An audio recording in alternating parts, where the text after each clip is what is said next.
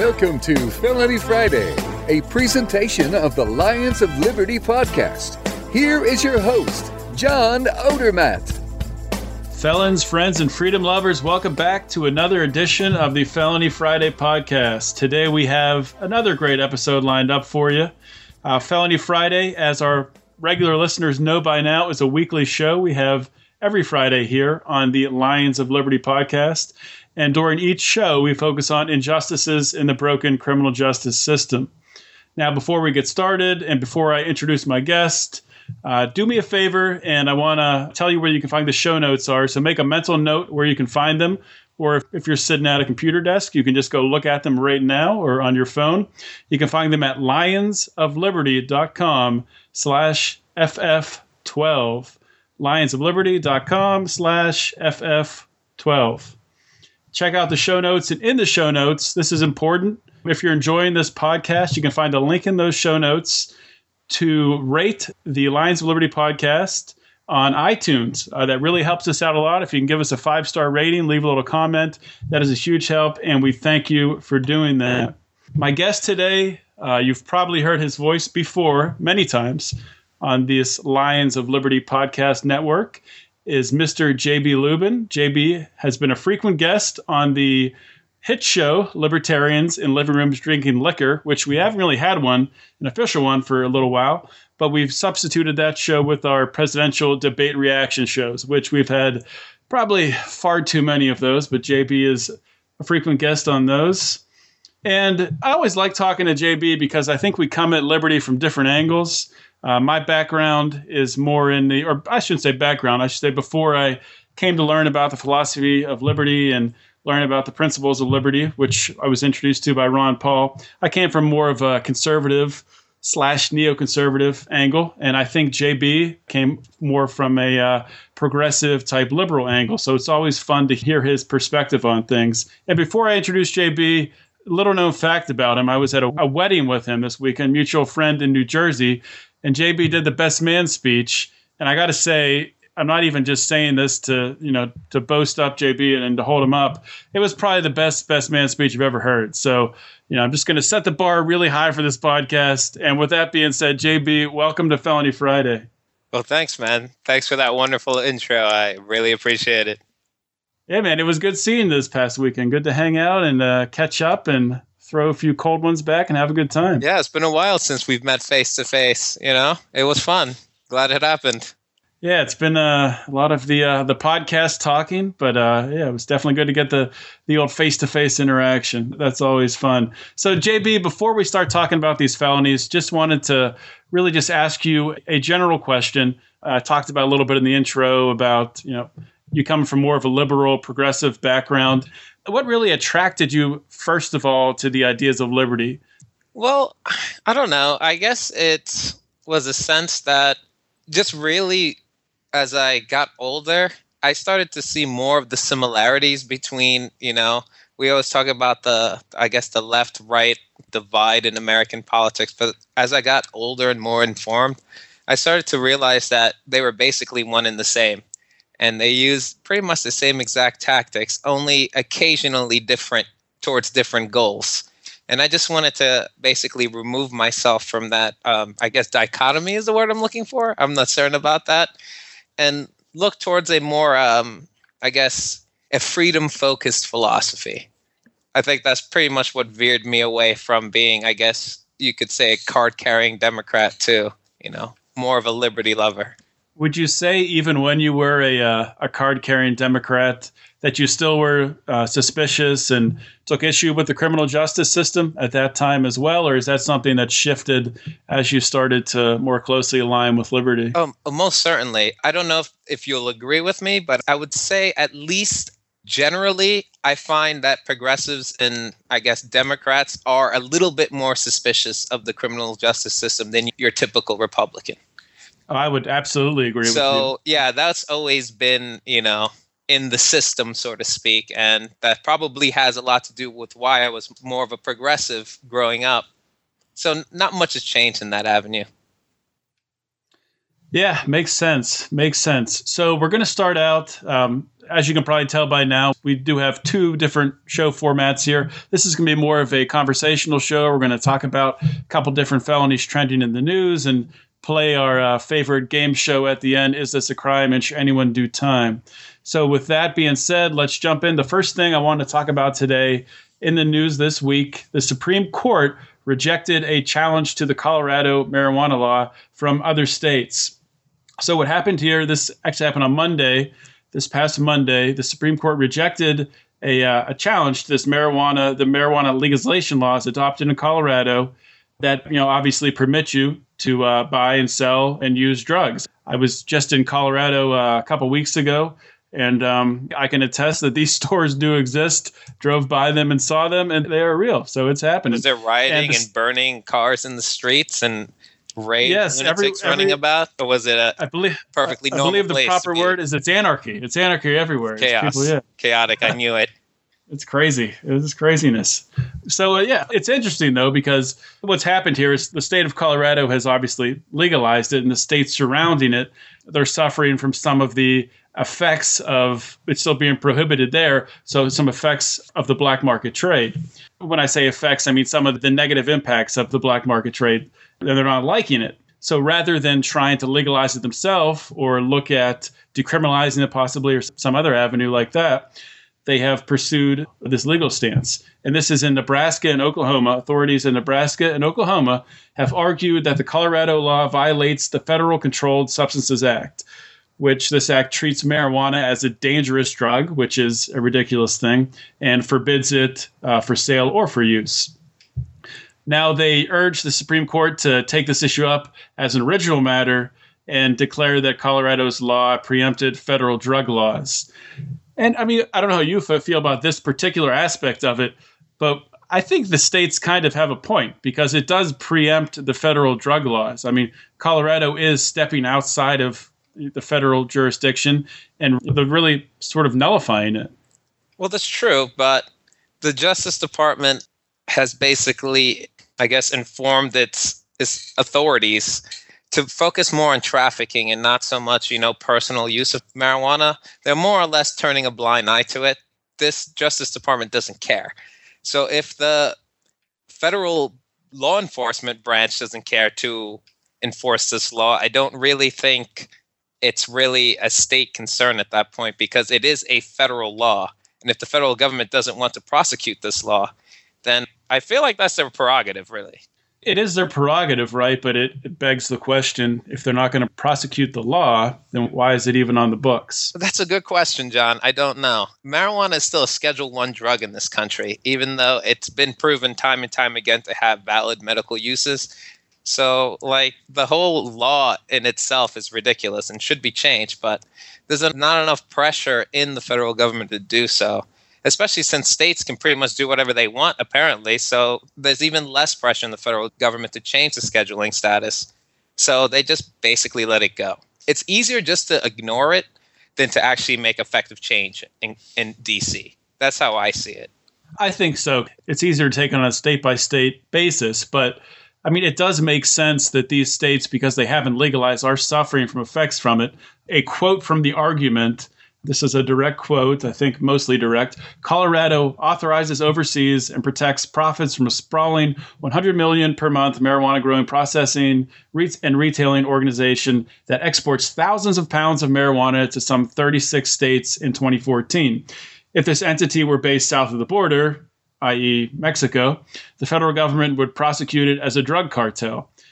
I think that's true. I mean, you would have, the DEA and you'll have federal agents trying to shut that down. So why is it different? Why is Colorado viewed differently than a foreign entity? Well, that's a good question. I would first say that this is particularly about, I guess, states' rights. And being a progressive growing up, I loathe to use the term states' rights for obvious reasons. But in the same article, 22 states allow some form of legalized marijuana, most of them medicinal, but that's, 40%, maybe a little bit more than 40% of the states. And I think the mindset of marijuana legalization is shifting towards the more I guess, pro side. And as far as cartels and foreign borders are concerned, it's not like the state of Texas can sue Mexico in the International Court of Law for allowing cartels because it's really out of their hands.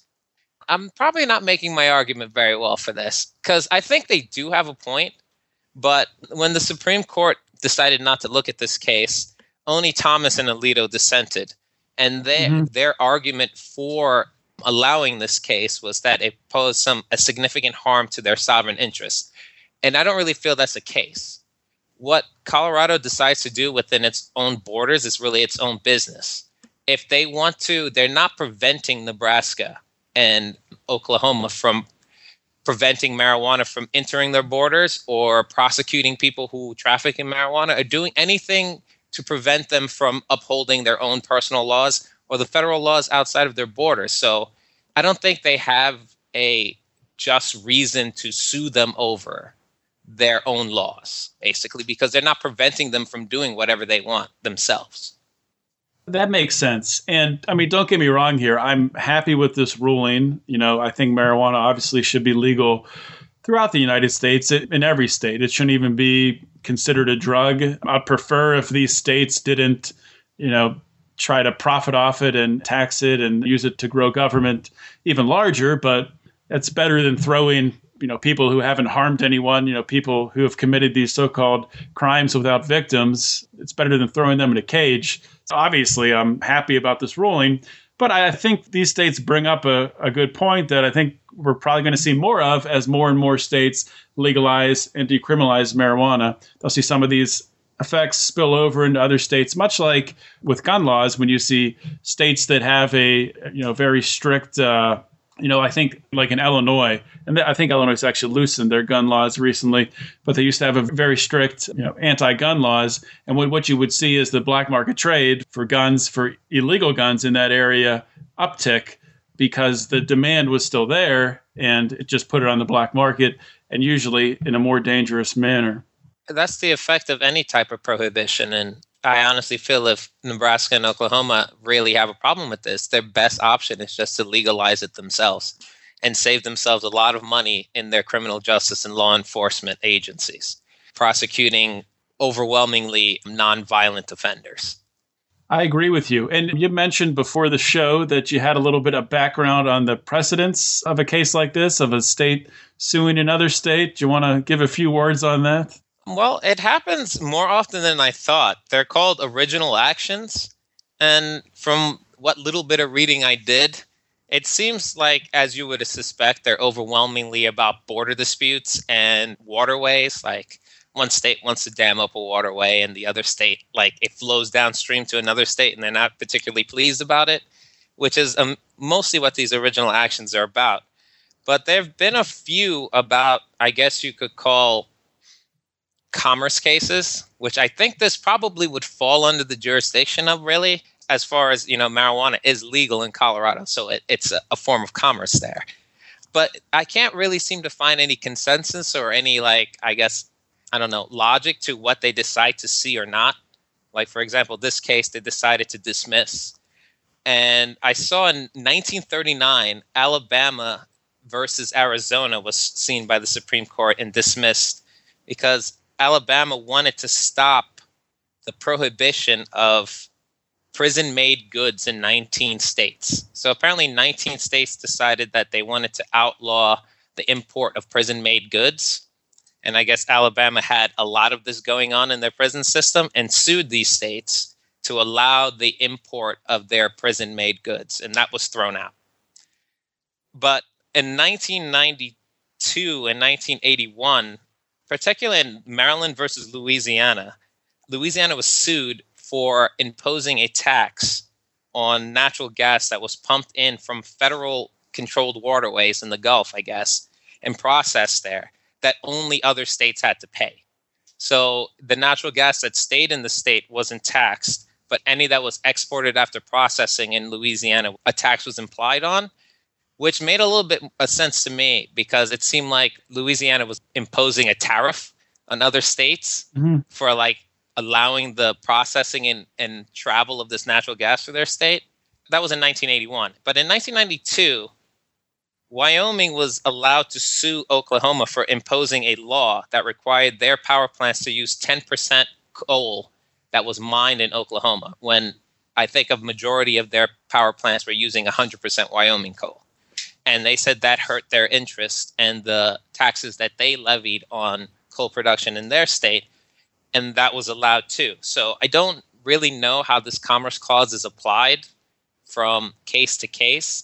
I don't know if you know a little bit more about it than me, if you would want to share some light. I know you didn't read these, but based on what I said, do you have any thoughts on that? I don't have anything else to add on the Commerce Clause specifically, but I'm just listening to what you said and thinking about just from a incarceration perspective. So if they're seeing an uptick in the amount of marijuana coming into their state, they're seeing an uptick in the amount of marijuana-related crimes. Obviously, it's their choice of how they deal with that. Do they decriminalize it some? Do they legalize it? Or do they keep enforcing the crimes? They could argue, I don't know if this is a valid argument, but they could argue that Colorado is partially at fault for an increased amount of criminals, therefore an increased amount of prison costs, therefore an increased amount of taxation they need to put on their population within that state. I don't know if that makes sense or if that's something that they either did pursue in this case or if they would pursue at a later time. But I don't know. It's definitely an interesting subject, and I think something we're going to hear a lot more of going forward. So let's move on to the next topic here. Actually, we're not going to move that far. We're going to stay in the state of Colorado for this one. And this one is titled Threats Against Colleges Could Become a Felony. There is a representative in the state of Colorado, Jovan Melton, and his bill, House Bill 16-1307, which aims to make such threats against colleges only a felony. And he calls it the Campus Safety Act. Now, this law, like I said, this proposed law will not apply to threats made against high schools or middle schools or elementary schools. It would only affect colleges. Melton says that the laws in place adequately deter against threats.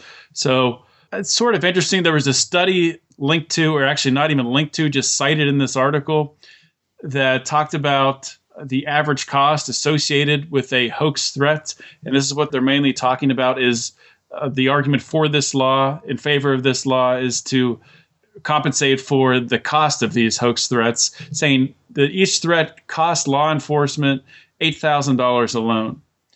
So this accounts for students being released from classes and things like that. Actually, I think the $8,000 was quoted as just law enforcement. If it causes class disruption of any kind, it jumps up to $40,000, I think. You are correct. No, you're correct. Yeah, I misread that, which that is hard to believe. That's a lot of money for just having to evacuate a classroom. But I don't know if this is the best way to deal with this. Obviously, you don't want people making threats against colleges, disrupting things. You don't want any sort of, I think a threat against a college, that's really a form of assault. That's really a form of assault on those people. You're threatening them. So I don't know if it should be a felony. If it is a felony, does word get out there enough to actually deter people from doing it? I don't know. What are your thoughts on this, JB? Well, it's tough. I can see what they're trying to do here, but it doesn't, I'll use the term the spirit of the law, I can understand, but it doesn't seem to make much sense in practice.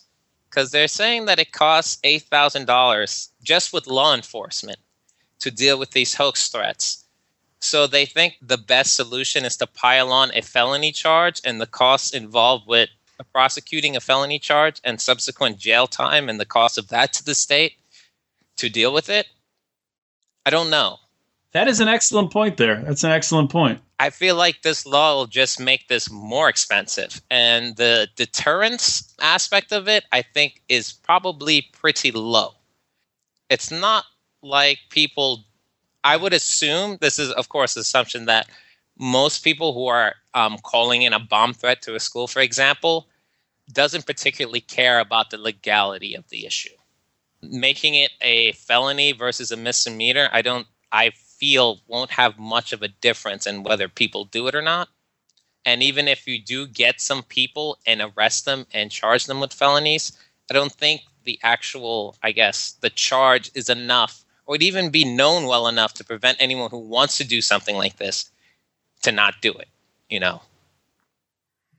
Right. So it's not really deterring it. And by doing so, there's a chance they could even be making it even more expensive. Exactly. By making it a felony, which I think that's a very good point. You could argue, and you maybe make these perpetrators pay for the cost of the law enforcement, have law enforcement really document what the costs are. And maybe that is in the law already. I kind of doubt it when you see stuff like this. Normally the fines really don't equate to, dollar for dollar what the cost of the actual crime is, what the this isn't property damage. This is resource damage, I guess, wasted resources. So you could try something like that and then, dock persons pay so much every month until they pay it off. I don't know if that's going to deter anyone either. Well, that's exactly what I was thinking. And at the very least, if it doesn't deter anyone, at least you're recouping the cost of dealing with it. So I think at least you would win in that aspect. I agree. So let's jump to the next story here. We're going to stay in the higher education sphere here.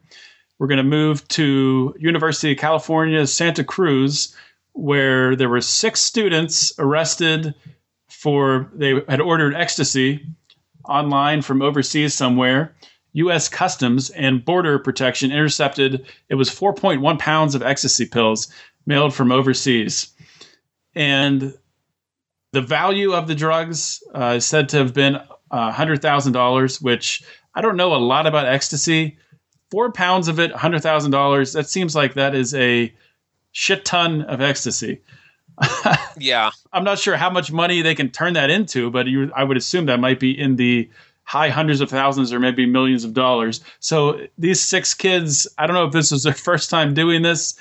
You would think if they'd done it before, there'd be a trail of, expensive gifts or cars or whatnot. But I know they did cite in the article the one girl that was arrested tied to this. Her lawyer obviously was saying that she was working her way through college and she had, I think, a job as a server and maybe kind of alluded to her doing this to pay for college. And that's one thing I thought of, not to excuse this because, I'm not going to advise that anyone take ecstasy or break the law to make money, but it's kind of something that I'm not going to say it makes sense for this to happen, but it's something that you can see happening. You have rising higher education costs. You have illegal drugs, which gives you an incentives and gives you ability to make a profit margin to make money to pay for those higher education costs. So there's been a situation set up where obviously there's people taking advantage of this to educate themselves, which is kind of a crazy thing. Yeah, it was tough to read this one because, like you, I guess, I was a little conflicted on it. I don't necessarily condone this behavior, especially when you're already in college and the costs are just too high to get caught doing this. And it's essentially going to ruin your life. So I wouldn't, like you said, I wouldn't recommend this to anyone, but I don't know. It's tough to, I guess, make a call on this case. It's just hard. I thought it was good of the president of this university came out and immediately when this happened, these kids were arrested, they were suspended. He lifted their suspension so they could take their final exams. I guess they were final exams, some sort of exams, so they could continue on towards graduation, which I thought was kind of, first of all, rare and a good thing to do. But I don't know. It's a tough case. And another thing this reminds me of is the whole Silk Road thing. And, a lot of libertarians will probably look at a case like this and just automatically say, these kids, they committed no crime. They didn't hurt anyone, which is true. They didn't hurt anyone. But there is a law on the books and they knew what they were doing. They knew it was illegal. So, you can say they should be set free, but that's not going to set them free. And unfortunately, their lives are probably ruined. So, with that being said, I don't want to dwell on this too long. It's really just a sad case to see. Let's move on and play our game. Is this a crime and should anyone do time? Now, this first one, interesting case, as is this a crime and should anyone do time? Always are. But the title of this is No Felony Charge for a Woman Who Brought Gun to Courthouse. So we're saying, wait a minute, how do you bring a gun to a courthouse and not get a felony charge? This happened in Fairfield, California. A woman brought a Colt .22 caliber revolver into a courthouse.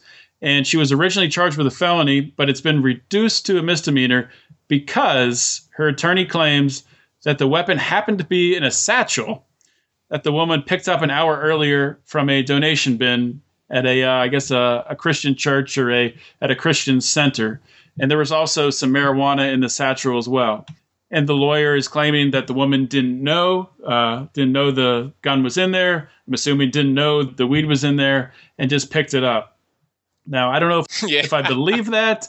I can't really believe that defense worked to take it from a felony to a misdemeanor. Even if she didn't know that, it's surprising that worked. But what are your thoughts on this situation here? Do you think this should be a crime? And do you think this woman should do some time for bringing a gun into a courthouse? This case is ridiculous.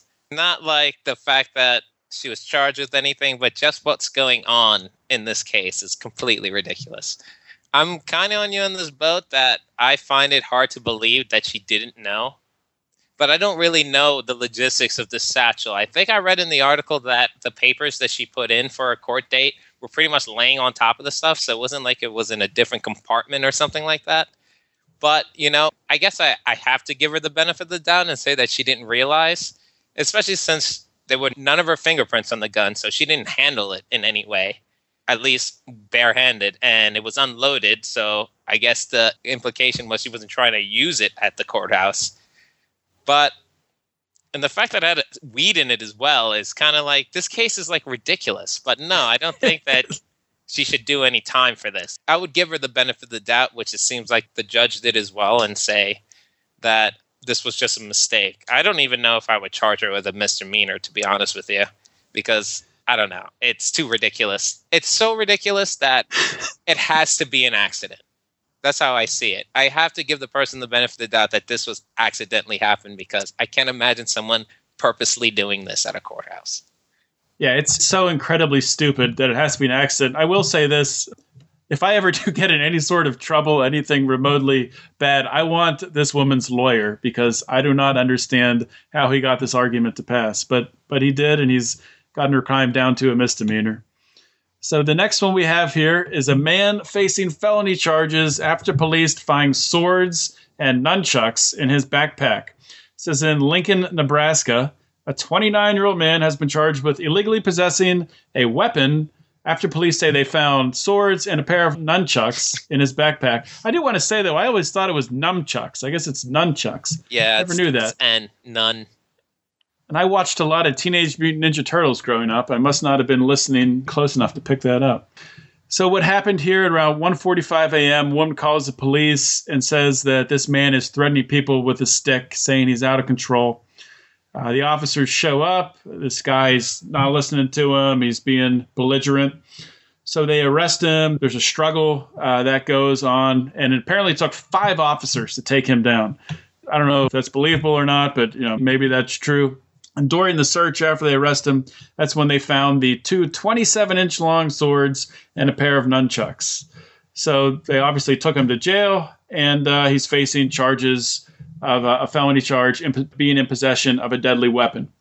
This guy was also convicted in 2013 for assaulting a police officer. So that's why it's the felon in possession of a deadly weapon. So, JB, first of all, how the heck do you hide 2 27-inch swords in a backpack? I have no idea. This must be quite some backpack, maybe one of those hunting ones or something like that. I have no idea how that happens, but... Is this a crime to be walking around with the swords in your backpack and the nunchucks and being belligerent, and should this guy do time? Well, if he's threatening people, that, especially with a stick, that's definitely not something that I would say that safely violates the non-aggression principle. In my personal opinion, you probably shouldn't be threatening random people in the streets with a stick. And I think law enforcement are well within their bounds to come and at least tell you to leave at the very least, or arrest you, as in this case, when it takes 5 officers to take you down.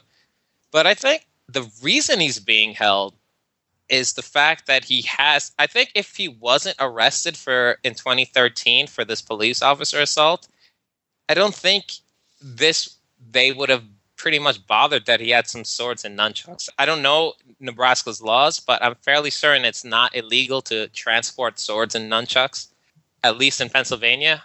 That's good to know. I just wrote that down just But in case I want to carry around some swords with him in my backpack. I think the main issue with this question is, should felons lose the right to bear arms forever? Once they get out or whatever, they've served their time and now they're out in the streets and there are people around and some people might want to do them harm. But now because of a felony, maybe this was a mistake that they made, that they've completely repented and paid for, they're no longer allowed to defend themselves forever. So I don't know. If the only reason he's being charged with the felony is because of this prior charge in 2013, I would say no. But if there's more to the story that I don't know about, then I guess my answer would change. Yeah, certainly from the story, it does read like that is all he's being charged with. Not being charged for assaulting anybody, not being charged for even assaulting a police officer or resisting arrest in this incident, even though it kind of sounds like he did. And I agree with you on talking about, should felons have the right to defend themselves? Should felons have Second Amendment rights? It's ridiculous. It doesn't make logical sense. So this man in 2013 assaulted a police officer. So he spends some time in jail and they release him, saying that, okay, we're going to let this guy out, but he's not safe to be out, so he can't have a gun. So if this guy was dumb enough to assault a police officer, who's going to think he's not dumb enough to go get a gun illegally and harm someone? I don't know how you measure if someone is reformed enough to be released. Because I think if they are released, I think once you let someone out of jail, they should have all their rights. Because even if they don't have all their rights, they're still in a free society and there are black markets and they have the ability to acquire things illegally. And if these are people coming from a jail situation who've committed crimes before, then what's to stop them from committing crimes again? It just doesn't make any sense. You know, it's one of the reasons that I do this podcast, is to bring up more situations like that and talk about this stuff, because I think it is ridiculous. Yeah, I think you've seen that we've had several conversations on this very topic of really, how do you determine when someone is ready to leave jail? You know, and it seems like even if there was a probationary period allowed, I would go as far as to, compromise with a probationary period. Most of the time, especially felons, when they leave prison, they're under probation for a period of time. If you want to restrict certain rights under this probationary period, that seems reasonable enough. But once that has passed and they've proven themselves to be, law-abiding, productive members of society, I strongly believe they should have all the rights as everyone else in this country. And that's basically how I see it. So, yeah, if we're going to have a prison system that, and I don't think it does this right now, but a prison system that its stated goal is to reform people, to get them ready to go back into society, I think that should be the goal of the prison system. We need to find a way to measure that in some way to at least quantify it. I mean, that's not to say that it'll be perfect. There will be errors and people will slip through the cracks, but there needs to be something put in place. So, hopefully we can start to work towards that as a society, because I think as civilized people, you can't allow people back into a civilized society without all of their rights. That in itself, I think, is a pretty barbaric thing. I agree. So, JB, thank you for joining me today. We are out of time. We talked about a lot of stuff today. Just want to remind everyone they can check out the show notes, lionsofliberty.com/FF12. As always, guys, thank you so much for listening to another episode of Felony Friday here on the Lions of Liberty podcast. This is John Odermatt signing off. Always remember to keep your head up and the fires of liberty burning.